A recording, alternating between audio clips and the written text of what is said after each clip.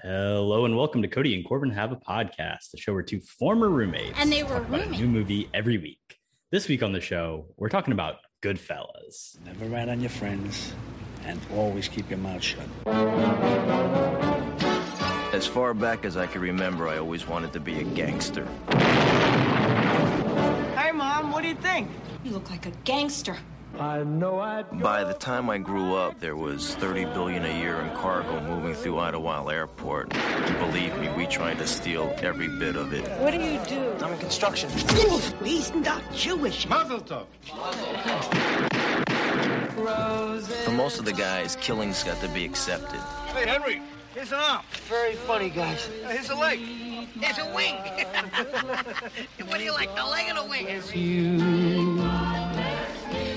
I'm your host, Corbin Zavocal, and joining me as always is a great fella, Cody Webb. Cody, how are you doing today? I appreciate that intro, man. But yeah, I'm having a great day. Great day to have a pod, I think, and a good movie to talk about. No pun intended. But yeah, should be a fun one. Second episode of the fourth season, kicking it back into gear. But I'm excited, man. How you doing today? I'm doing great, man. And this is a fantastic movie to talk about. Obviously your pick, and we'll get into why here in a second. But yeah, I'm excited about it, man. It's beginning to feel like fall. Life's good, and we're in season 4. Goodfellas. I mean, yeah, and to kick it off, I mean, we picked a couple good movies, I think, off the bat here. You went more blockbuster-ish, I think. And I went maybe a little bit more critically acclaimed. Before we get into the episode, I want to say, if you're listening to this and you're not following us on social media, go do it. It's at Cat Podcast, KHAPODCAST, TikTok, Twitter, Instagram. Also check out our YouTube page. We are posting on TikTok clips from the show. Cody, what do you think? Should they follow us? TikTok is absolutely burning to the ground right now. Corbino, I mean, this guy's an edit master if I ever seen one. So check those out. I mean, you check out one of those vids and you're gonna be hooked. So yeah, big follow there for me. Yeah, so definitely going to be posting clips of episodes in the week following them. Also posting full video versions on YouTube. So if you want to watch us talk, you can. We are doing that. But just to jump in, like off the bat, like one of the main reasons why I did pick this movie. Why? It's because I've never seen it before, which is maybe a shocking revelation to some, since, you know, I do have a podcast talking about movies. And this is a beloved film, you know, by a lot of, you know, movie lovers. So it was between it, and I will throw myself under the bus more. I was debating between this and The Godfather, which I have also not seen. So maybe my next pick will be that. But yeah, I think some of my other picks in the past, maybe I went with, you know, Grown Ups and, you know, some of my personal favorites. Season 4, we're getting down to the nitty gritty here, and I need to start watching some of these classics. I mean, really, we couldn't have gone wrong either way, whether we went The Godfather or Goodfellas. Personally, spoiler alert, I do enjoy Goodfellas a little bit more. And it's nice to talk about it in a podcast because you don't have the part 2 and the part 3 of the, obviously, The Godfather of it all.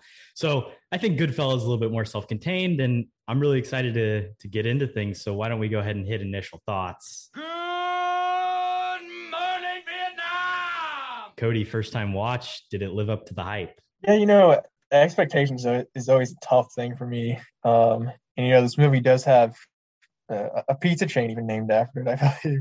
So, you know, high expectations a little bit. I did try to reel it in. But, I mean, this is a great movie. My initial thoughts off the bat, I mean, just the direction, I think, is ridiculously good. The thing that stands out, obviously, is the I mean, I'm just going to say, like, it's a classic film from one of the greatest working directors today, like still, like, and it's maybe his masterpiece to me. I don't know if it's his best for me. That's tough. I mean, I have only seen it once as well, so it's hard to tell. And I've seen The Departed probably like 20 times.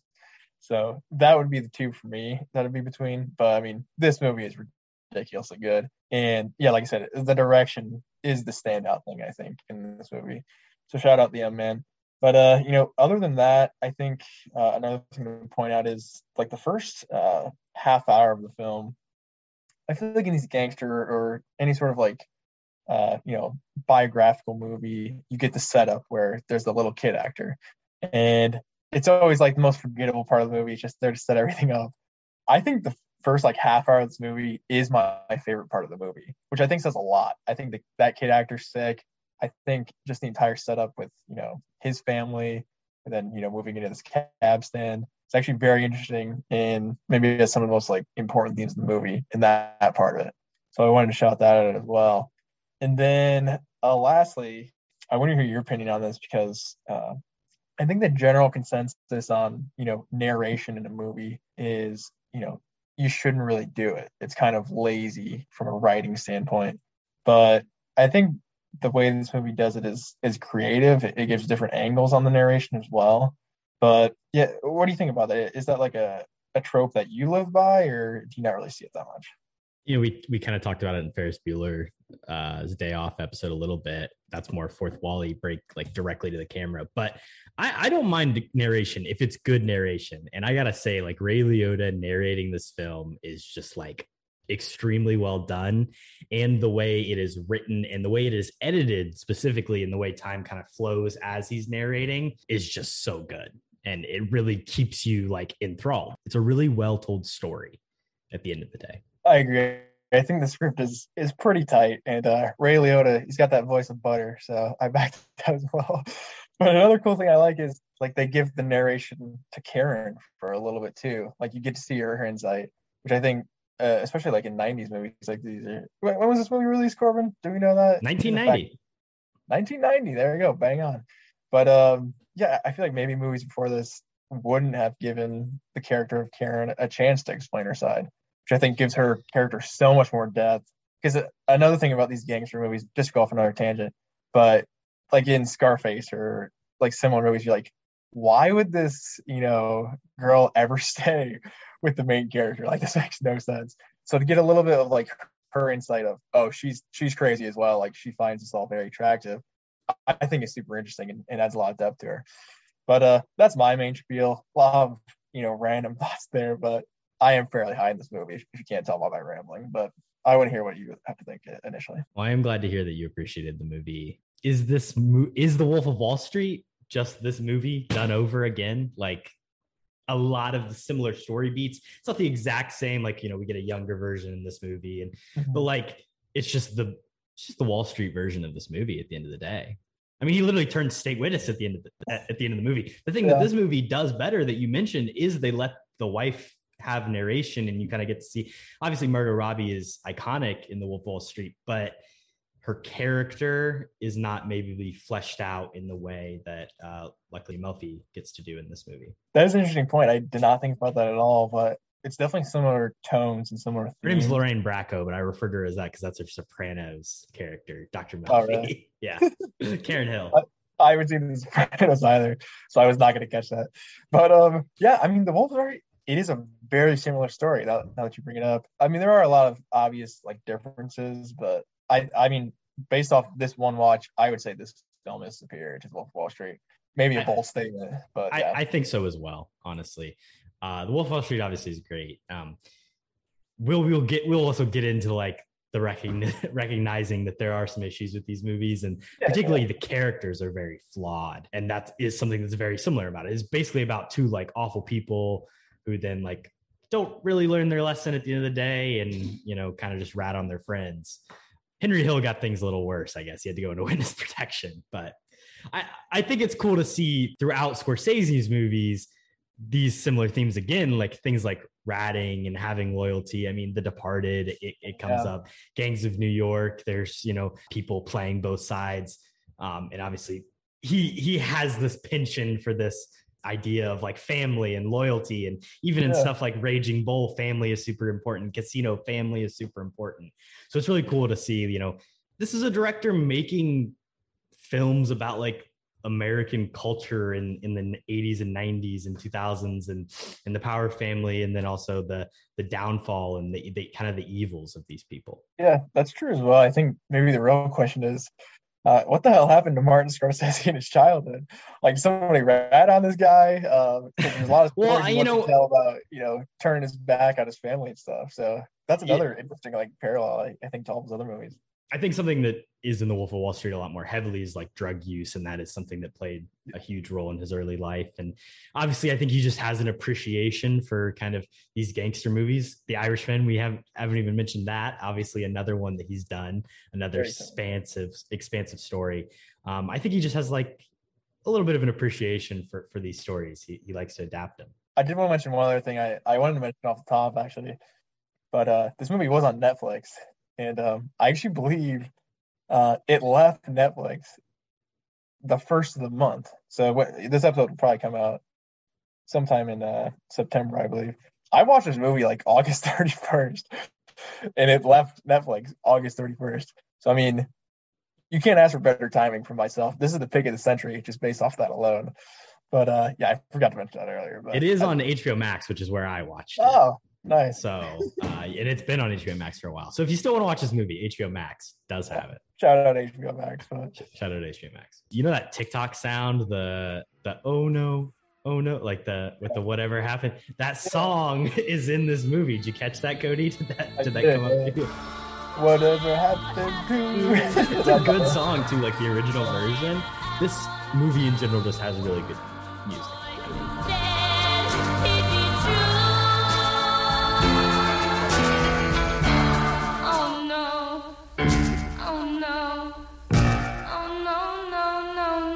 Yeah, no, I agree. I think the music throughout is very, very good, and probably like Scorsese's best, just like from a mainstream standpoint. I think like most of these songs I did know, which I feel like in most of his movies that's not necessarily true. So yeah, he leans on some classic rock in some of his movies. Oh yeah, he uses that one song every single movie. What's it called? Give Me Shelter. Give Me Shelter. Yeah.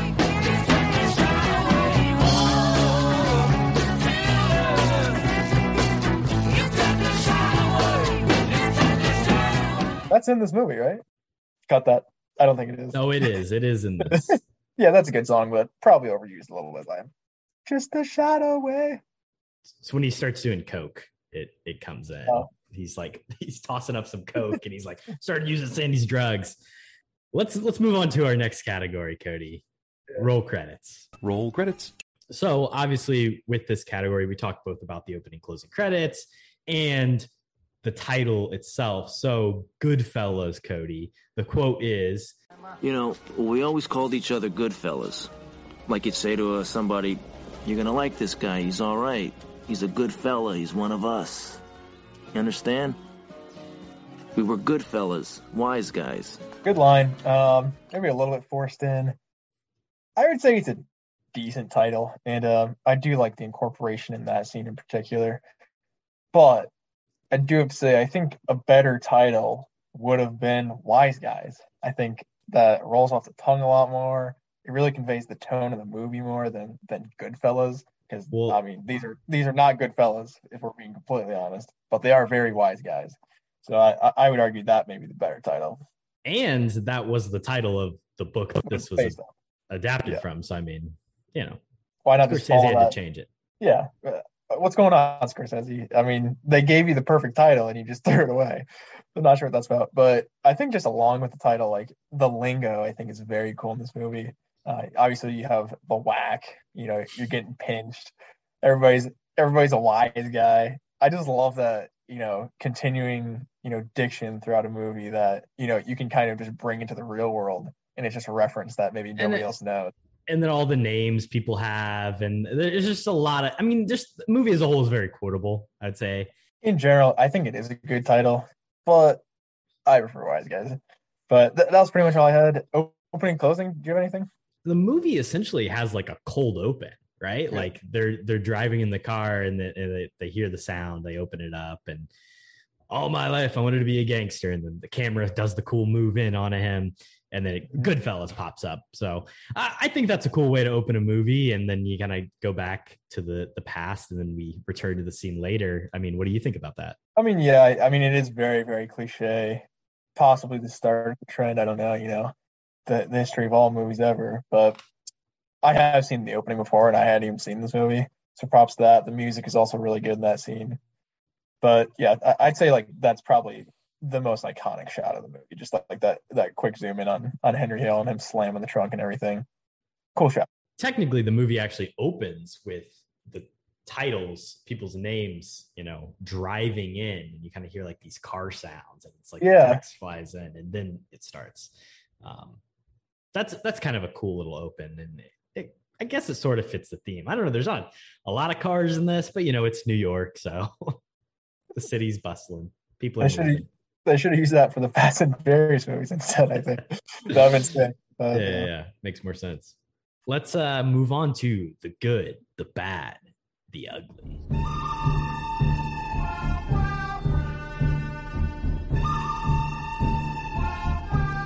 Let's start with the good.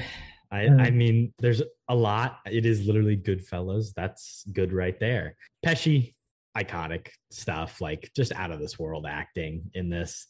His character's insane. He's insane. De Niro's fantastic, obviously, a lot more reserved. I feel like he kind of takes the backseat in this movie, which is interesting. And then obviously Ray Liotta is amazing as well. It's kind of interesting to see their careers outside these movies. Obviously, De Niro, probably the greatest actor of the three, but maybe the worst one in this movie. I agree with that. That's tough to say about Bobby D, but I'll tell you what, man, Ray Liotta, I don't know if I've seen him in anything else. And Joe Pesci is iconic for several roles, but I mean, just the scene alone with those two are, oh, I'm a funny guy. What am I doing? What was funny about that? Funny how is an amazing scene, because one, it is funny. It's great acting, but it also reminds you that these dudes are there's these moments in the movie where you're like, oh yeah, these dudes are fucking scary. Like they have, you do not want to piss this guy off because he might actually murder you. And that's just a testament to how freaking good the acting is. I mean, that's top of my list as well. I mean, those three performances I think are ridiculous. Like you said, Bobby D is a little bit more reserved, but I think he is just as good as those two, just maybe in a different way. And then the insanity of Pesci. I mean, it's incredible. I don't even know how to describe it. It's kind of just like he just pulls you in the first couple scenes and you're completely committed. Like he is this character. Like I think just in the general landscape of his life, maybe. But crazy stuff. I love Pesci. Home Alone. Big shout out the Wet Bandits. But this is probably his best role. I say that very sadly, but he's probably better in this movie. And then the other thing I did want to shout out as well, the direction. Anything technical in this movie is just, excuse my language, but fucking ridiculous. The tracking shots I mentioned earlier, unbelievable stuff. I mean, for a camera to be rolling for that long, I think is an achievement just in itself. This is the 90s as well. People can't even do that shit today. So props Scorsese. And the performances I think are the standout, but I think I do want to rewatch this movie pretty quickly, if I'm being honest. So I think I missed a lot of things just from a technical standpoint. But I mean, those are the two massive standouts to me. So a lot of good in this movie. This movie is fantastic. I think the direction's great. I mentioned it earlier at the top, the editing. I want to specifically shout out the editor, Thelma Schoonmaker, because I mean, she's a female editor, one of the greatest editors of all time, 8-time Oscar nominated, I think 3-time winner. Didn't win for this movie, but just a fantastic editor. And, probably not a lot of people know about her. So I want to shout her out. Good shout out. Hey, come on the show. Yeah. You just got a massive shout out from Cap. Come on. One scene that I particularly like in this movie is the date with his future wife, when him and Lorraine Bacco go into the restaurant, and it's just this long Steadicam tracking shot as they go around. And there's the music playing, and that scene's just awesome. It's just an example of fantastic direction and acting and set design, and it takes a lot to make it happen. And shout out to everyone that made it happen. I mean, that's the specific shot I was pretty much talking about with the tracking shot. I mean, it's ridiculous. It goes on for how long? You think 2-3 minutes, and there's so many just extras in that as well. He's saying hi to everybody. Everybody's got to they come in, yeah. Everybody's moving around, cleaning off his table. There's so much going on, and just that achievement I think is very cool. All right, Cody, let's move on to the bad. Oh, this is it can be kind of hard to find in this movie. I personally think this movie has some struggles in its third act. Do you agree with some of those pacing issues or like maybe the story? I always find when I watch this movie that I love, like you said, the first hour, half hour is so good. The next hour is like, and then like the last like 45 minutes, just the ending is okay, but like actually like really when he gets like super into coke, I'm just like, I don't know. I completely agree. That was pretty much the majority of my notes, funny enough. But I mean, pacing wise, like you said, I love the first act. I already said that. I think the second act is great as well. Moving into more Pesci and De Niro related stuff. I mean, once we hit the coke train, it does seem like I don't even care about the characters. Yeah, just slow down a lot too. And like it's basically the third act is just like that one specific day where he thinks he's being chased around by the helicopter. I thought that was kind of uninteresting. And then I kind of think maybe the courtroom stuff at the end was not that necessary either. I don't know. I think there is a little bit of pacing issues in the third act. And I mean, it is a 2.5 hour movie. It kind of feels like it's 3 hours at times. And I think it probably could have been chopped down to like 2:10, 2:15 pretty easily. Once we get into the drug dealing and everything, and Paulie's out of it, it's not really about the mob anymore. It's just about this character, which I am invested in, but I'm not as invested in when Pesci gets shot in the back of the head. Like that's the super interesting stuff. Everything with the mafia, the drug ring, it's kind of a side plot, and it is what it is. But I don't think it's like the best part of the movie. I think about Martin Scorsese movie endings, and there's some really great ones. The Departed obviously comes to mind. Take out the rat shot, but I like the ending of Shutter Island. People love the ending of Taxi Driver, but like Goodfellas and Wolf of Wall Street, I think their endings are just kind of like, these are bad people who like kind of get in trouble, but then at the end of the day don't really learn their lesson again. Obviously you can't like change history, but the ending, it's kind of hard to find like a catharsis at the end of all this. It's not a happy ending. It's not supposed to be. I don't think. No.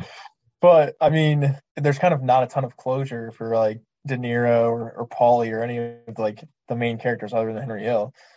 And I mean, what's the point if you're gonna drag it on this long and do Lord of the Rings and give it 10 innings? We might as well see what happens to these guys, because I want to see what happened to Jimmy. Like I think that character's super, other than his stupid glasses in the courtroom and stuff. But shout out those goggles. But I don't know how De Niro survived on set with those things. but yeah, I do agree. The third act has some issues, I think. The only other thing is, again, another Scorsese thing. These actors are just kind of old for some of the ages that they're playing. Like Ray Liotta at the beginning of this movie is supposed to be 22, and he does not look 22. And which is tough because it's a movie where you have to play most of their life, or at least 20 years of their life, 20, 30 years of their life. And he's like 36, I think, or something in this, and he just does not look 22. I mean, Pesci and De Niro. And De Niro is usually like 28, and they're like, what's their age difference? Because De Niro is supposedly like the mentor for Pesci and Henry Hill, but I feel like Pesci's only like maybe 5 years behind him, and it's supposed to be like 15. It seems like I could be way off. Well, they're the same age. So. Oh, there you go. So I wasn't off. Yeah, that like right at the beginning, because De Niro, he's got like I think some white in his hair or something, and then Pesci's next to him I think they say De Niro is supposed to be like 28 at the beginning of this. Yeah, so they're not supposed to be particularly close, and they're the exact same age in real life. Those are kind of little things you can write around. But yeah, Ray Liotta at the beginning too. It's like, yeah, this guy looks pretty old, but it obviously it works later. It's tough in movies to make older people look young. It's easier to make younger people look old. I think Ray Liotta is like the way he looks great when he's all coked out and dealing with that's fantastic. Great makeup there and good styling. But Pesci looks like a dinosaur. Just his face, he can't convey like young. They could have. I mean, they did a de-aging thing in The Irishman, which that's an argument of itself. But well, that's the other thing. Scorsese does this a lot. I mean, he did it in The Irishman. I feel like it comes up. I mean, obviously Robert De Niro, like if you have the chance to work with him and cast him in roles, like, okay, yeah, keep doing it, even if he's maybe 30 years older than he's supposed to be. I mean, yeah, just because these guys are like unbelievable actors, you're not going to not cast them just because, they're a little bit older, or they're a little bit younger. They're 47 when this movie came out. So, jeez, that's crazy. I would not have guessed that, but yeah, that's funny. Yeah, they're the same age. I feel like they have to be separated by at least like 15 years character-wise, but that is funny. I wouldn't say 15. I think it's like supposed to be 7, like 7, 8. Let's move on to the ugly, Cody. Anywho, enough of this ageism talk. Let's talk about some more. Let's talk some more isms, Cody. Start us off, buddy. I mean, there's the obvious. There's some slurs and such that come up in this movie. Again, it's like the historical accuracy thing. It's like, oh yeah, well, these guys did talk like that. And they're not good people. They're not supposed to be good people necessarily. There's a fair share of prejudice for a lot of groups, I guess. Prejudice against the Italians, that's always tough. I hate to see that. And then also, this is some toxic masculinity, Cody. Isn't that just terrible? There's a lot of issues. Yeah. My specific murder. Yeah, you could really go any direction here. I went more with the drug route. I'd say it's ugly. Just everyone in the right mind is just pounding lines of coke left and right. It's impressive stuff, but I don't particularly enjoy watching it, if I'm being completely honest. And there are a lot of moments, like you said as well. I don't know if cringe is the right word, but like I just physically cringe when, sort of uncomfortable, slurs, whatever you want to call them, any sort of happenings in this movie. It's there. It is similar to The Wolf of Wall Street, where, it's not as profane, I think, as that. But I feel like this is the stepping stone to that. Like, it's just the next level below. So, kind of ugly, but, it's a Scorsese movie, so I wouldn't particularly expect anything less. And, currently in New Jersey, don't want to say anything bad about the mafia. They're great people. True. You better watch what you say, bud. They're in your backyard now. Weird movie details trivia, Cody. My window's open. Naked grandma. Naked, huh? I got 3 questions for you. I know you only have 2, so I'll start. Go for it. How many minutes into the movie are we when we return to Henry Hill standing over the trunk of the car? Okay, so not the opening, when we get back to it. Yeah, so what is the run? Where are we at in the movie? Yeah, okay. Back to that moment. So it's 2.5 hours. I'd say the helicopter scene, that's got to be like a half hour, 45 minutes. I'm thinking like an hour and 40. I'm gonna go with that. Wow, you really think that first part is a lot longer? So it's 61 minutes, so exactly 1 hour to get us basically through his childhood and then back to him killing that guy. Well, helping kill the guy, killing Barry. He didn't particularly kill him, but he didn't do anything else. Pesci and then Jimmy put like 10 bullets in him. So. Yeah, he stood there. He helped. He dug the hole. He was there. He will get convicted for that, but he didn't particularly do it. Yeah, stop. Threw him in his trunk. Yeah, he did. Good question. My first one, it's a doozy, but we're gonna start off right away with just going into some Oscar questions. Corbino, no options here. I think you're a smart guy. You can probably figure this out.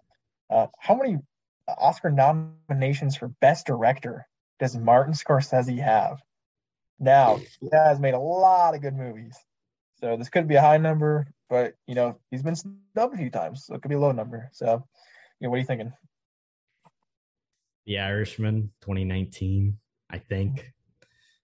Well, let me think. That was Baumbach, Bong Joon-ho, Sam Mendes, and then him, I think.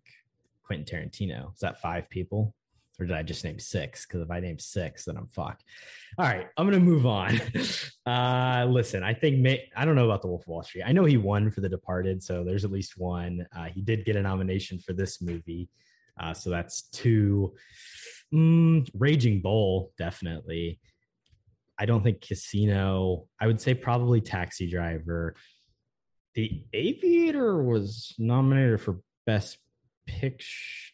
I'm going to say 6 Best Director nominations. That's kind of a lot, though, because they only nominate 5 people. So I'm going to say 6, though. I believe it's 6. No, it is 6. I think that's correct. What a poll. All right, props to this guy. I had to go back and double check because he has made a lot of very good movies.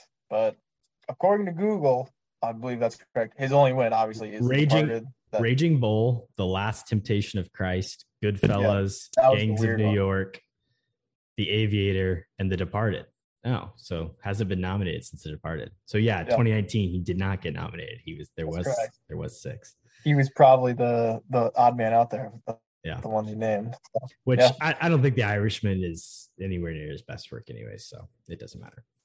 Fair. Should he have won for The Departed? Maybe. I mean, yes, it's a good movie. Not his best movie, but they gave it to him. Everybody always hates on The Departed wins at the Oscars. Yeah, okay, Scorsese hasn't won anything, but I mean, that's a hell of a movie. You got Leo and Matt Damon, Jack Nicholson, dude. Like, I don't know. Everybody always hates on that Best Picture win as well, but not too sure why. Oscar fans, get a hold of yourselves, honestly, because that's embarrassing. But yeah, go ahead. Hit me with the second question. What do you I mean, what was gonna win Best Picture instead? Babel? Like, come on, no. Over The Departed? Yeah. Little Miss Sunshine. The Queen. I like that movie. Letters from Iwo Jima. Little Miss Sunshine's fine, but is it better than The Departed? Probably not. Let's move on. Definitely not. My second question. Mm-hmm. How many movies have Robert De Niro and Martin Scorsese made together? That's a good one. Well, I mean, we got 3 just off the top of my head. This one, Irishman, Raging Bull. What are the movies that Scorsese I'm going to say it was higher than I thought it would, really? To be honest. Well, I was kind of surprised. Well, I feel like Scorsese's made so much crap. I just always forget, like, his normal stuff. I mean, he wasn't in Wolf of Wall Street, Departed, Aviator. I'm just going to throw out a random guess here because I know he's made a lot of movies and I'm not going to name them all off. I'm going to say 7. It's 9 movies. Oh, my God. How many movies has Scorsese made? A lot. I mean, he's been directing since it's the gotta be 80s, like right? Or something. Then. Taxi Driver?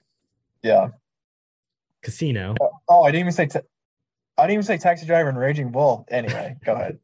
Taxi Driver, Casino, Goodfellas, The Irishman, The King of Comedy, Raging Bull, Cape Fear, nice, Mean Streets, and nice. New York, New York. I never heard that one. All right, fair enough. I probably could have named like 5 or 6 of those off, to be fair, but yeah, the other 3, shots in the dark. But and that I is do interesting. believe he is in the new Martin Scorsese movie that's coming out next year. So I think it'll be his 10th. I believe he's in Killers. Him and Leo both, finally. About time. But yeah, good question. What am I, over 2 so far for you? Hopefully we get back on the 3rd.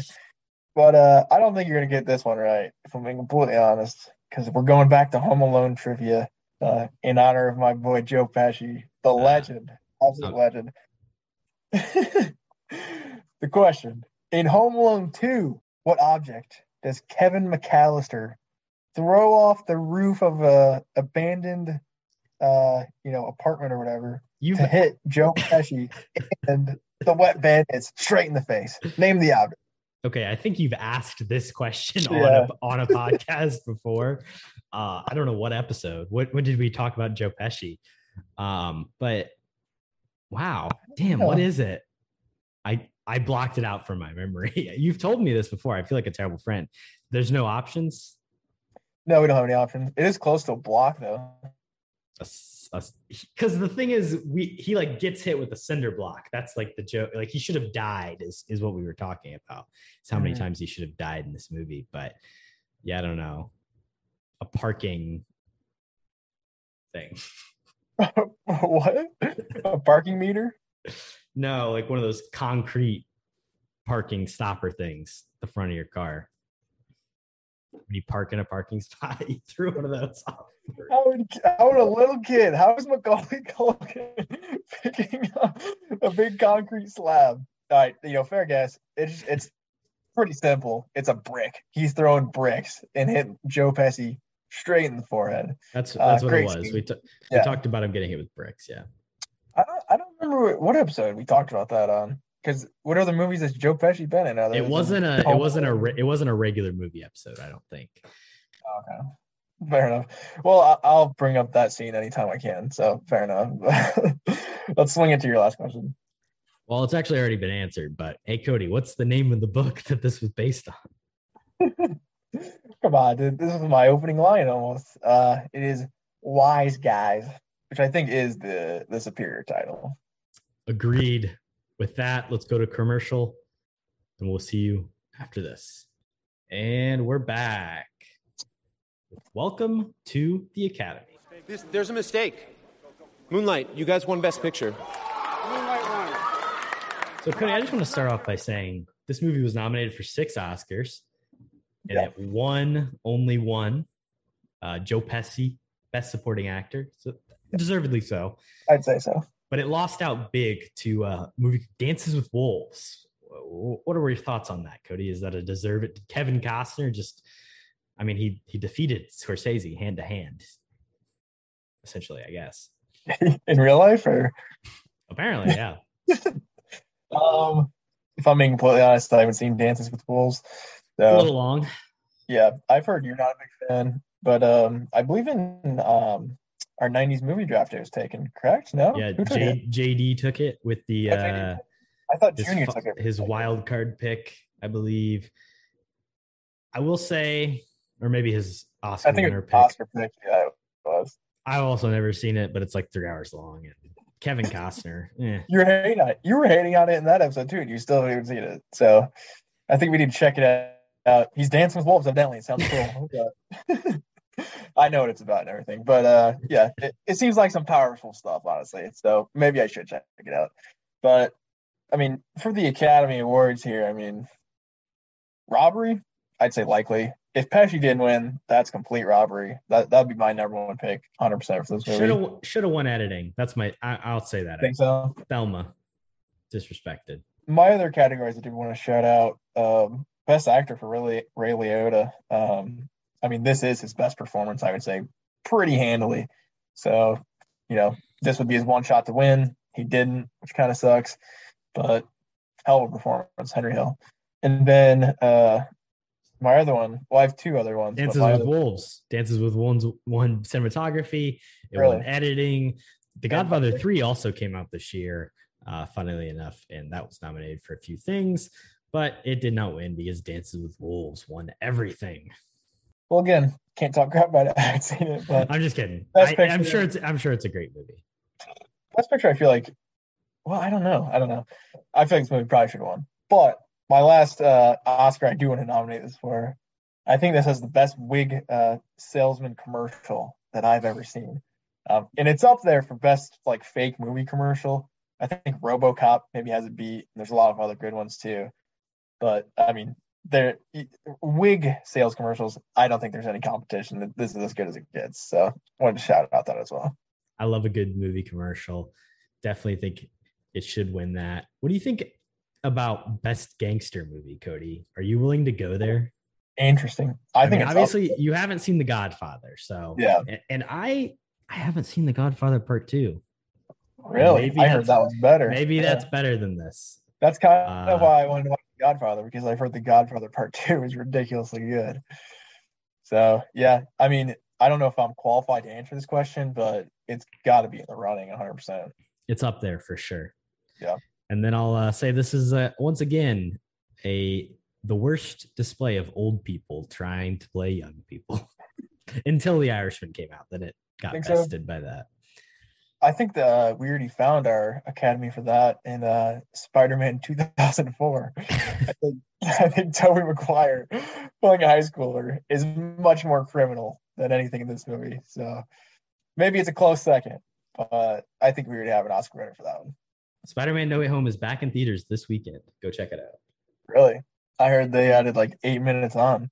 Crazy stuff. I think it's going to be incredible. I think there's an introduction from the 3 Spider-Men. Mm-hmm. So there you go. The Spider-Man family. It's like their last name. Toby Spider-Man, Andrew Spider-Man, Tom Spider-Man. All Spider-Man's in the same movie. It's crazy. Honestly, dude, don't even go check that out. Like, that's my anti-recommendation. I am seeing it. I will say I'm seeing it tomorrow. So I hate like re-releases just to make the studio more money. Like, we get it, just release it everywhere so everybody can watch it. I don't need to go in the theater again and see it, and I'm not going to. I wouldn't anyways, but that always I think it's very unnecessary. Shout out James Cameron and Avatar too, because I love doing that shit. But yeah. Cody, do you have any other awards you would like to give this movie? Yeah, that's pretty much it. I mean, Best Picture, I'd like to give it as well, but unfortunately, we can't. So, yeah, we don't have that power. We can give it Cap's favorite movie of the week. I'm sure Scorsese will accept that award. He'll be happy about that one. This is cinema. Marty, watch my short film. All right. Invite, fight, night. By the power vested in me by my father, King Edward, and by all the witnesses here, I dub thee Sir William.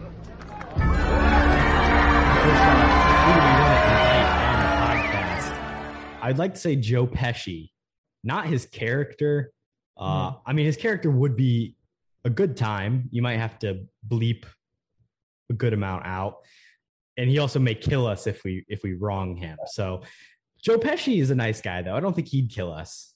What about the Wet Bandit version of Joe Pesci? Would you have him on the podcast? I would. He might, try and steal all my stuff. So not another great choice. But and if you hit him with a brick, he would just be fine. So that's true. He's invulnerable. So that was my first thought as well. And I was thinking more like Tommy, Joe Pesci's character too, just because like he's gonna shoot the shit. He's got crazy stories.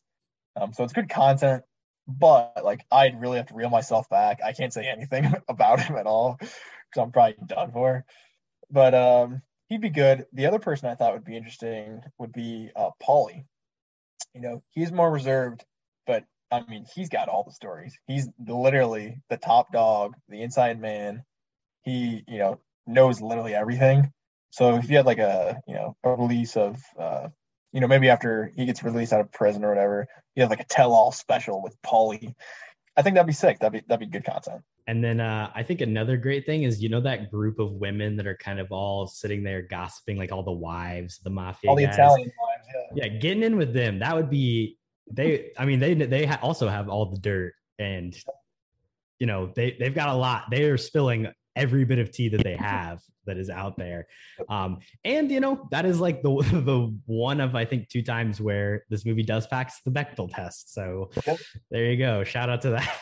Shout out Marty, finally passed the Bechdel test.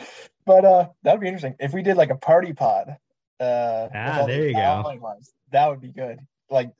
Keep separate them into like pairs, and they're all talking gossip about each other at the same time. That'd be good. We would just sit there. We wouldn't have to say anything. Yeah, just keep rolling, keep everybody moving. In. That's good content. I mean, that's like essentially what Real Housewives. Someone already took this idea, like they made it into a TV show, but we're not very original. We're not very original, but it would still be great. Agreed. But yeah, moving on. Who do you want to put in the fight category here? Oh, Cody, I'm not much of a fighter, and I'm going to be honest. I don't know if I could win in a fight against any of these guys. There's some brutal stuff in this movie. I mean, Ray Liotta literally takes a gun and he doesn't shoot someone with it. He beats the crap out of them. So I'm not trying to piss any of these guys off. If I was going to fight someone, that guy that they kill in the bar, I don't remember his name, but the one that ends up in the trunk, he does suck. He's kind of an asshole. So I would kill him. And he's kind of old. So I wouldn't kill. I'd fight him. You're preying on the old. Fair enough. I think you could take that guy, and He got out of jail. He's done bad stuff. I mean, I'll fight him. he was asking for it too. I don't know why you talk shit to Joe Pesci, but that's my guy. I agree with most of what you're saying. I don't think I have a good chance against anybody, so I'm just gonna go against the biggest piece of shit here. I'm going after Tommy. Based on a lot of things, obviously, but mostly for what he did to my boy Spider. To give you the quick rundown, I mean, he shoots Spider in the foot. We don't really know once. Yeah, just once, which is a dick move, especially when he's the bartender just giving you drinks all night. But you could forgive him, right? Sure, there's miscommunication. He wasn't trying to shoot him, I don't think. Who knows? But then he comes back, he's good, and then Spider's gonna say, fuck you, dude, like you shot me in the foot. Then he's just gonna just brutally murder him. So that's too far for me. That's where I draw the line. And me and Tommy are going to arms. I'm probably losing in like 5 seconds, but just to defend my boy Spider, that's what I'm gonna fight. I love Spider. I love that actor. He's also in The Sopranos. Spoiler alert.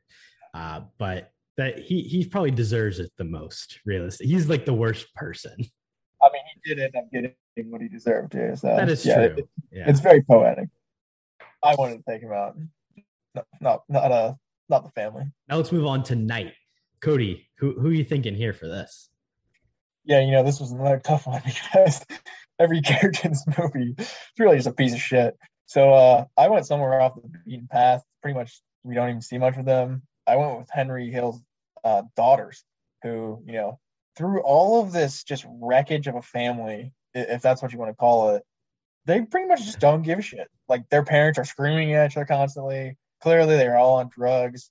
And pretty much just the scenes we get of them are like, oh, they're talking about their recitals and stuff. You come to my recitals, Dad? Or, they're just watching them fight and, like, they're not even crying or anything. A little bit in the prison, like his one daughter's crying. But, I mean, these are troopers. I respect it. You can't really ask for a better daughter when, you're screaming at your significant other and you're all coked up as well. And, they're just there enjoying the shot. So shout out them. They deserve to be knighted. Well, Cody, that's really beautiful. And it kind of makes, anything I say here seem a little worse, but I'm going to knight Martin Scorsese. I'm taking this in a different way today, where it's like I'm the Queen of England, except he's obviously not English, neither am I, but I'm literally going to knight him, Sir Martin Scorsese. There you go. Who should be a sir? Honestly, we need that. We need to bring the sir to America and start knighting our people, because it just sounds so cool. Presidential medals of honor, that's just lame. Give people titles. Honorary doctorates, I guess, is kind of that, but that's a lot of people can get those. Every famous person gets an honorary doctorate, and it doesn't roll off the tongue like sir. No, or a dame. It's Dame, right? Dame Judi Dench. Like, that's badass. Yeah, Sir Ian McKellen. Yeah, exactly. Sir Patrick Stewart. Goats, all goats. Marty'd be there. Fair enough. I like that. Knight him. Let's move on to the recast. You're fired. You're fired. You're fired. You're fired. All right. Well, this movie is kind of missing one, I think, important person. It's Marlon Brando, Cody. Where would we stick him, though? That's the problem. I guess that's why he's not in the movie, right? Yeah. I don't know. That's what I'm at. There is nowhere. So I guess that's why we don't cast him, right? Yeah, I mean, it's tough because this movie's so well cast. You can't replace the main three. You can't. So I would say, one of the random Italian guys who's in the family, who's maybe not Paulie. Spoiler, I do. Maybe he Paulie. could be the guy who owns the restaurant or the bar or whatever that they like. In the beginning when they burn down. Yeah. Yeah, I like that. I mean, even if it's like a small role where he just has a couple scenes, I think just throw him in because why not? It's Marlon Brando. But yeah, it is tough because those main three are just so integral to pretty much every scene. To give him a different role other than that, but you can stick him anywhere, and I think he'd be good. Yeah, because he was busy acting in The Freshman. So it's a good flag. Matthew Broderick in it. Yeah, must have been a real fit, yeah. Yeah, real classic. So he missed out on Goodfellas, I guess. But I do have a couple picks, and I talked about Pauly, so I might as well bring that one up. The actor's really good. I don't have the time or effort to look up his name, but shout out to that guy. But who I want to replace him with, Anthony Hopkins. I don't know, he's not particularly Italian. It doesn't make a whole lot of sense, but bring me Anthony Hopkins chops to this movie, and somehow it goes to a next level, I think. I mean, obviously we know what he's done in his career, just ridiculous stuff, and sort of pairing it up as like the quiet guy who runs everything, I think is such a perfect role for him, especially with all these loud talkers like Pesci and stuff. When Anthony Hopkins, that first scene in the movie where, he just like walks outside and everybody just like stops doing what they're doing. I think Anthony Hopkins could bring that, like presence more on screen than this other actor. But yeah. You know what Pauly's name is? I don't. I looked it up. It's Paul something. It's Paul. Yeah. Paul Sorvino. He was probably made for this role. I mean, his name's Paul. He's super Italian, so it makes sense they cast him. But yeah. My real recast, the one I gotta fight for here, Cody. We need to take Leonardo DiCaprio and teleport him back into time and replace Ray Liotta. Oh, I actually really like that. Because here's the thing. I mean, we've never truly gotten like the Leo gangster movie. Like I know Gangs of New York, I guess it's in the title, right? But it's not the same type of thing at all. Yeah. It's very like old timey gangster thing. And he's not really the gangster. It's Daniel Day-Lewis who's the gangster, right? Yeah, he's like trying to get with him. Right? He's trying to be in his gang, but it's not the same thing. And we need gang. And I guess The Departed, like he's in a gang, but it's a different thing. It's not like I want Italian gangster Leo. Essentially, I mean his name is DiCaprio. We haven't seen him go full Italian yet, really. No, yeah. Where's Italian Leo? Jordan Belfort, I guess, is probably the closest thing to that. So, I mean, it makes sense. I guess Scorsese kind of did it in The Wolf of Wall Street, but I want to see gangster Leo. Again, we're getting Robert De Niro and Leonardo DiCaprio and Martin Scorsese all in a movie next year, so that's awesome. I think it's a police kind of Native American murder story, from what I understand. Mystery. Kind of ripping off Wind River? Yeah, exactly. I think that's what it is. It's ripping off Wind River, yeah. Nice. I mean, Wind River is a really good movie, so I back it. Shout out Jeremy Renner and Elizabeth Olsen and the guy from The Walking Dead. But anyways, what's his name? Shane? Yeah, good guy. John Bernthal. Yeah, Shane. Good actor. But he's a podcaster now. He's trying to take our career. We did it first, Shane. Come on. Yeah, Shane, back down. Come on the pod or back down. He had Shia LaBeouf on his podcast. We would never do that. So whose podcast is better? I'd probably have Shia on. You'd question about holes and stuff. You'd like it. But anyways, my other recast, similar in vein to yours, where I'm bringing a modern actor and I want to bring him back into this movie. And I'm replacing Karen, which the actress again. Lorraine. I like her a lot. But I thought of someone in the modern day who would be perfect for this role. I think Ana de Armas. First off, it's Ana de Armas. When is she not going to be good in? But secondly, I think she's like perfect for this role in a weird way. I think maybe even in Wolf of Wall Street, she's maybe a better fit than Margot Robbie. That's controversial. But in this movie, I think she would be perfect. And I think, maybe she wouldn't be as grounded as this one. Maybe she would be a little bit, crazier and stuff. Well, this girl's pretty crazy, to be fair. But anywho, I just think Ana de Armas would be great in this movie. I really want to see it. And I kind of throw in this last one. That is a great pick. Ana de Armas, fantastic. I'm thinking of Italian people. You know who's Italian? Giancarlo Esposito. That is an Italian man. So put him in a mafia movie too. Why hasn't it happened? Put him in everything, man. I love that guy. Supposedly he's coming to the MCU. That'd be sick. But we need to redo our working actors best working actors today because I think he's on my list now. I love everything that guy's in, and he hasn't even been in that much. It's mostly You gotta watch The Boys, man. I know. He's great I in it, know. yeah. Yeah, I'll get there eventually. I'll talk about it in my Rex, but God, I have so much TV to catch up on, and I'm slowly going through it. But yeah, that's a great pick as well. I mean, especially for anything Italian, you can't really beat Giancarlo Esposito, spaghetti and the meatballs. I mean, that name is just perfect Italian, so I back it. Let's move on to our rating. You're gonna look at me and you're gonna tell me that I'm wrong?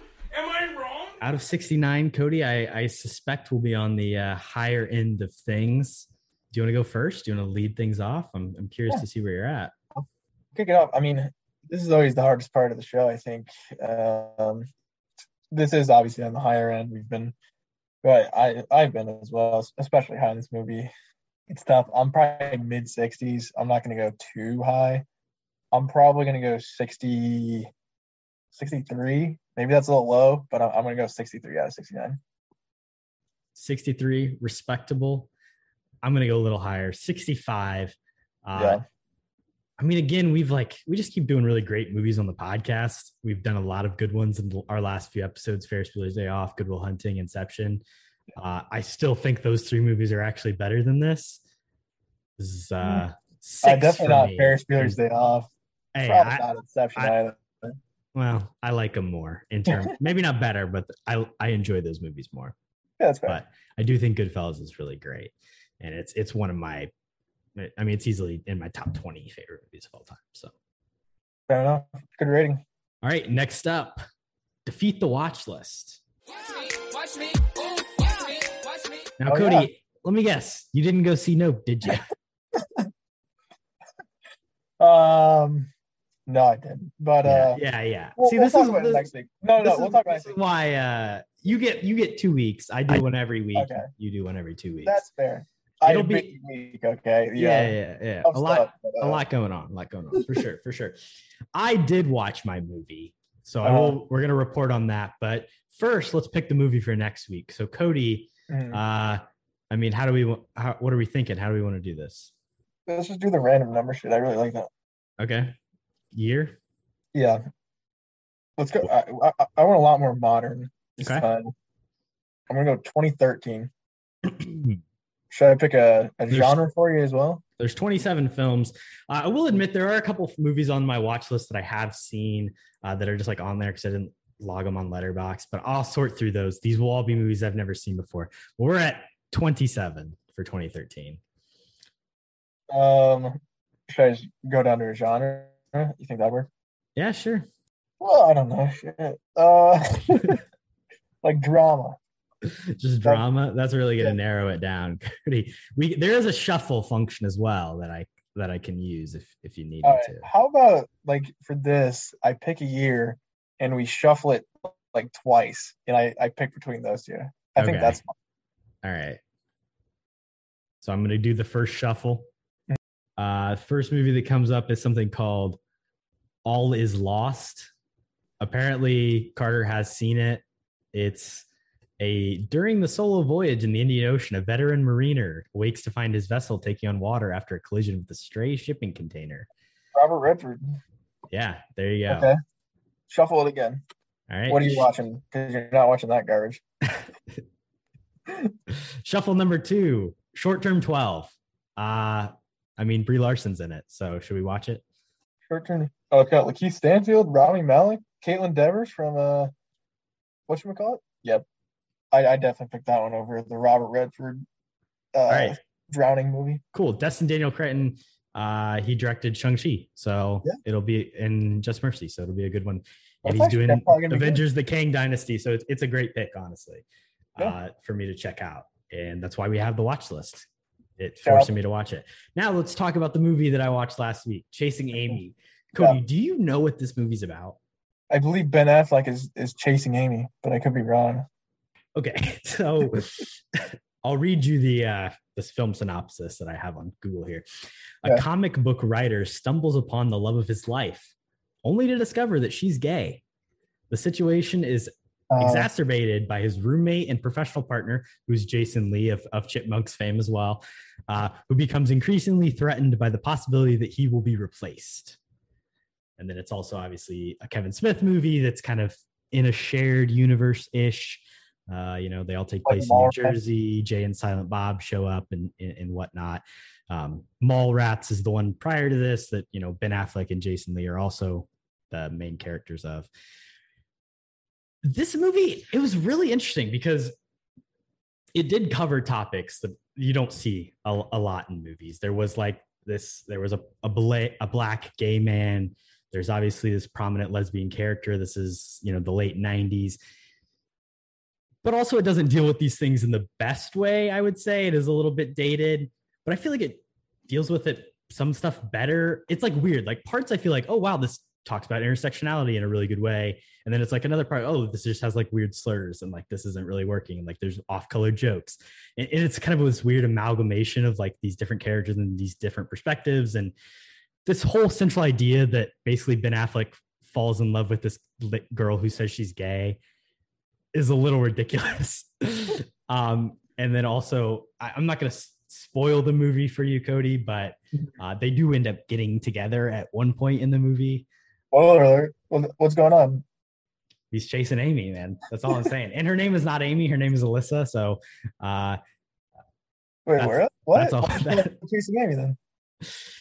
So, to explain that to you, he's having this whole thing. Basically, he discovers some things about her past that he doesn't like, and then they break up. And then also there's a lot of stuff going on with Jason Lee's character. Maybe he's also in love with him. Who knows? Homoerotic undertones and in male relationship. It covers stuff like that. That's interesting, but it does it in a strange way. But basically, there's a moment where, oh, hey, Jay and Silent Bob show up from these other movies, and it's Kevin Smith, right? And they sit down and basically Ben Affleck and Jason Lee have been making comics, and the comic characters are based on Jay and Silent Bob. Okay. So they show up and they give them money for their likeness. Okay. And that's like the big reveal. They show up and basically Ben Affleck's sitting there and he's like, oh, he's moping around because him and this girl have broken up. And then Silent Bob speaks up and he's like, you're chasing Amy. And then Jay's like, well, you can't just because you don't fucking talk normally, you can't just say cryptic stuff and people think means something, but it's the title of the movie. And then he goes on to explain that, it's literally Kevin Smith, the writer and director of the movie, sitting there in a different character, explaining why the title of the movie is Chasing Amy, because basically there is this girl, Amy, that he had a relationship with that got away a few years back. Right.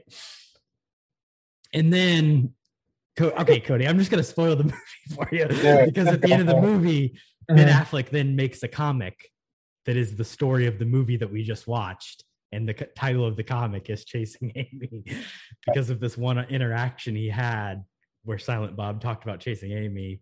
He's like, you're chasing Amy, but really her name's Alyssa. And I don't know. Interesting. This movie's so out there, guys. Yeah. You should really check it out. Honestly, it's interesting.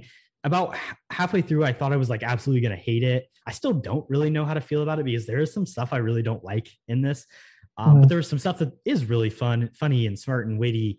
And I just really don't know. And I don't know if I don't know what place it's coming from to a certain degree. And there's stuff I haven't spoiled, Cody, that will still surprise you.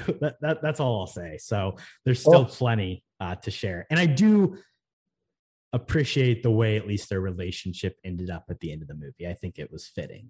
And if it had ended it differently, I think I would have disliked the movie a lot more. And I'm glad it did.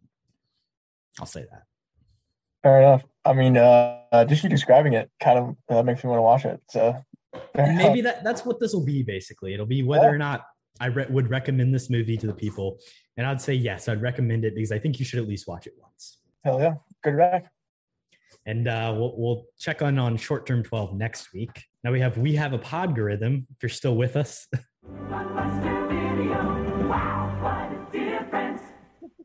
I'm going to draw a card. And Cody, do you want to talk about Lady and the Tramp? Spaghetti Dogs. Yeah. You want me to go for it? Yeah. Tell me about Spaghetti Dogs. Lady and the Tramp. Disney animated classic. I've probably seen it once or twice in my life. But you obviously got the spaghetti scene. Big fan of that one. Probably couldn't name anything else that happens in the movie. I think there's a lady and then there's a tramp. Is this the one with the fox and stuff too in it? Or no? No, that's the Fox and the Hound. Oh, that's a good movie. I like that one. That one's sad though. That movie's sad. Yeah, so good though. But yeah, Lady and the Tramp. I think they made a live action version of it, I believe, which nobody saw. It's on Disney Plus. That's interesting. But yeah, I feel like this is kind of forgettable Disney, and kind of just builds off just that one scene, which is the only thing I know from it, anyways. But yeah, probably wouldn't recommend it. Yeah, I'll take it over here, and I googled Lady and the Tramp, and honestly, I'm not too familiar with the plot. There's a lady and a tramp, dude. Right, there's a lady and a tramp, but I pull up the movie on Disney Plus, and it says this program includes negative depictions and or mistreatment of people or cultures. These stereotypes were wrong then and are wrong now. There's a warning before Lady and the Tramp, so apparently Lady and the Tramp is a bad movie. That's what I'm saying. It got the Gone with the Wind treatment, which is, I mean, if you got a warning in front of your movie, and listen, it was only there for 12 seconds and the movie started playing, but there was another 3 paragraphs that I had not read yet about how bad this movie is. So maybe don't watch Lady and the Tramp. That's why I said, dude, don't recommend it. I don't know what's bad in it, and I don't want to know. We're not going to find out. Yeah, because it doesn't deserve that attention. Don't watch it. Yeah, don't watch it. Now, let's talk about things we should watch and go to our recommendations. I drink your milkshake. I drink it up. Great transition of the season right there. Thank you. Episode 2, and we're saying transition of the season. Not a great thing. My first recommendation is that the day that this episode is airing, a Saturday, is National Cinema Day. So what that means is basically you can go to most movie theaters and see movies for $3 today. So if you're not listening to this on day of release, 1, you're a fake fan, and 2, you're going to miss out on this deal. So this is what our real listeners get. They get deals. So if your movie theater is not sold out by the time you're listening to this, go see a movie for $3. I got a big day of movies planned. Really? What are you going to see? Let's spell it out. All right. Well, it is, I'm going into the city, and I'm going to the AMC Lincoln 13, which is the biggest IMAX in the country. And I'm starting my day off by seeing Top Gun in IMAX. Top Gun Maverick. I've obviously seen this movie already a couple times, but I got to check it out again. Top Gun in IMAX. Wow. I still haven't seen it. Then I'm going to go check out Emily the Criminal, which is the new Aubrey Plaza movie, which I'm actually really excited about. That's not in IMAX, but same movie theater. And then Jaws in IMAX re-release. I've never seen Jaws. Again, biggest IMAX screen in the country. I'm very excited about this. I think it's going to be awesome. That's cool. And then I'm switching theaters to a nicer one that serves food that the ticket would normally be, again, really expensive, but it's only $3 because it's National Cinema Day. And I'm seeing Spider-Man No Way Home, the re-release, Cody. Oh my God. You're just playing right into Marvel's hand, dude. Disgusting behavior. But listen, that sounds like a fun day. Yeah, thank you. Spending my Labor Day weekend right. Thanks. I'll probably go see Nope then. I mean, $3 ticket, can't beat that. But yeah, great rec. You just launched me into it as well. I do have a few. Most of it's television, like I mentioned earlier. Just catching up on. Corbin, you don't like Game of Thrones, do you? No, you do actually. You watched most of it though, right? No? 9 episodes. Oh, fucking hell, dude! You're missing out on some good TV. But House of Dragon released, and the second episode has also released, but I'm a little bit behind. The first episode's good. There's some gore stuff, which is a little bit out there, but cool character setup. A lot of fun characters. I think the brother played by who's Matt Smith. That's the guy in Doctor Morbius, Who right? and Morbius, yeah. It's Morbin time. But he's really good. He's a psychopath, which I think, and he's got the perfect Targaryen face as well. It's great casting. But I'm excited for more Dragon on Dragon Showdown, which hopefully is in the second episode. But I believe they're so far, doing like a time jump soon. How do you feel about that? Like, are you gonna kind of miss out on some of these characters, or you pumped for it? No, I'm cool with it. I mean, I figure the king's gonna die soon, and then just shit's gonna go down from there, similar to season 1 of Game of Thrones. But I mean, whatever these guys got prepared for me, I mean, these are all based off of George R. R. Martin books, and every single season of television that's been based off of those books, like really fucking good. So I'm excited. Should be fun to watch. Other than that, She-Hulk, third episode, well, second and third episode. I don't think we talked about the second episode yet either, but I did just watch the third episode today, and yeah, it's okay. I like the Wong stuff, and Tim Roth is fun, and I do like the character portrayed by Tatiana Maslany. I think she's great, but what about Megan Thee Stallion? Yeah, that's whatever. But also the CG in the third episode of She-Hulk was just it looked atrocious. worse than the first two, which I didn't really mind it in the first two episodes, but it definitely does not look as good. Yeah, I thought it was decent in the first episode. Right, some bright daylight that wasn't working. It's tough. Like the stuff in her office, I think looked really bad. Yeah, that looks terrible. But I mean, plot wise as well, you had the whole thing with her dick old lawyer partner or whatever with Megan Thee Stallion. I thought that was super uninteresting. So don't really care about that. And then she got attacked by some guys. That's going to set up some other crap, I'm sure, with Jamila Jalan. But yeah, I'm kind of lost in this episode. Well, we need a good bounce back for episode 4. I'm going to be disappointed because I did like the first two a decent amount. But, that's just Marvel TV in a nutshell. So I don't know what else I'd expect. I will say the episodes are like pretty short. So it's like pretty easily digestible. It's not like you're making us sit through like terribly boring stuff. I agree. The courtroom stuff's not great. They've said they can't write courtroom scenes. They've admitted to that, I guess. So it's whatever. But they're still doing courtroom. Right. Yeah. But just not with Jennifer Walters, which is like, I even want to see it less. Yeah. It's with characters I don't care about. Setting up maybe a love interest thing. I don't know, with that new guy. Yeah, he's that guy. But the last thing I do want to recommend, and I have been working my way through this, Umbrella Academy season 3. I believe I'm on like episode 7 or 8. So I moved through quite a bit of it. I think it's probably my least favorite season, but that's not saying a lot because the first season's kind of just, it's kind of like Stranger Things a little bit, because the first season is just so enclosed on these characters. But then the second season is just building off that. And the third season just wacky and crazy. Season 2 of Umbrella Academy is my favorite. Season 3 is good so far. I love the stuff they do with like Pogo, where he's in a biker gang and shit. And, the Sparrow Academy, they killed off my favorite one, sadly. It was basically this guy has powers where if you punch him in the face and like break his nose, your nose gets broken. So basically you can't beat this guy. But then just some random OP guy comes in and just murders him for no reason, which is tough. But season good so far. I really like stuff with 5 and Diego as well. So it's interesting. But I think the 4th season got renewed as well. So that's fun. But I don't know if we really need a 4th season. But anyway, I do recommend that show a lot. I would check it out. And that is all my racks. I'm glad you're enjoying it. I had a couple friends that were watching it when I was up in Chicago for the Big Ten stuff, and they were all enjoying it as well. So maybe one day. I don't know, TV, man. But I am about to recommend some TV. So my recommendation, spurning off of Goodfellas, would be Sopranos, because basically half the Sopranos cast is in Goodfellas. So obviously James Gandolfini is not, but his therapist, the character that he is with every single episode, is played by Lorraine Bracco, who is the wife of Ray Liotta in this movie.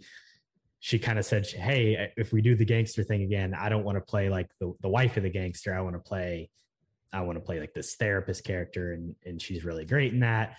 Spider is in it, which is awesome. Michael Imperioli. And then just a ton of other people show up. Obviously, Ray Liotta was not in the original Sopranos, but when they did that prequel movie that came out, he did show up in that. Rest in peace to Ray Liotta, by the way. We haven't said that in this podcast, but he did recently pass away.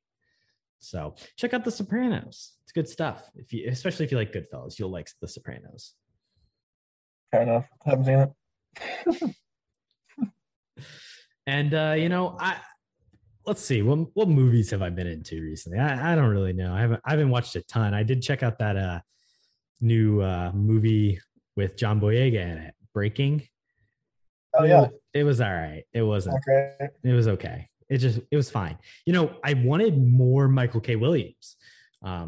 Again, I don't know when this was filmed and if him passing away, like if he wasn't, he's just like not in the movie that much. And it kind of wish he was more a part of the story.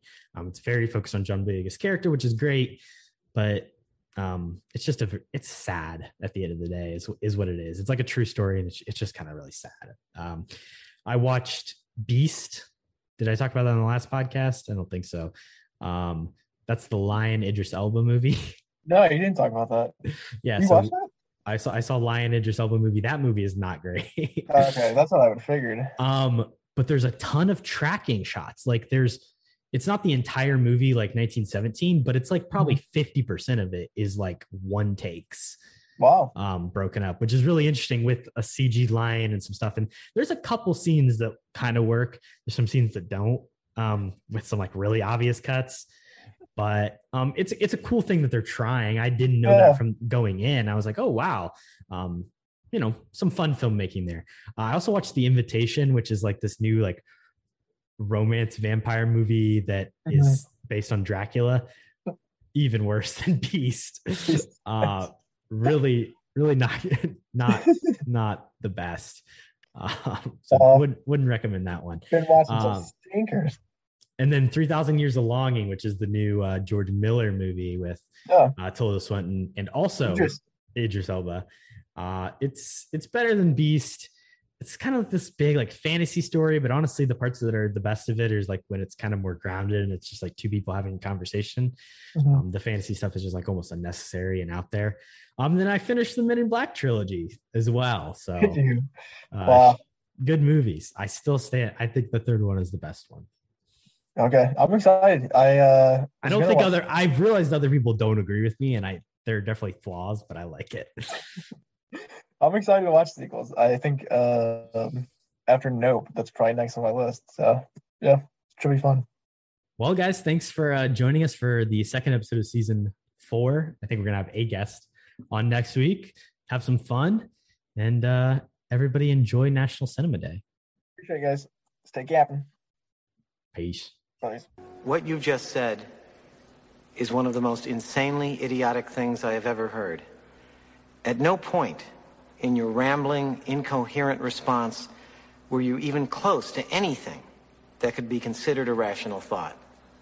Everyone in this room is now dumber for having listened to it.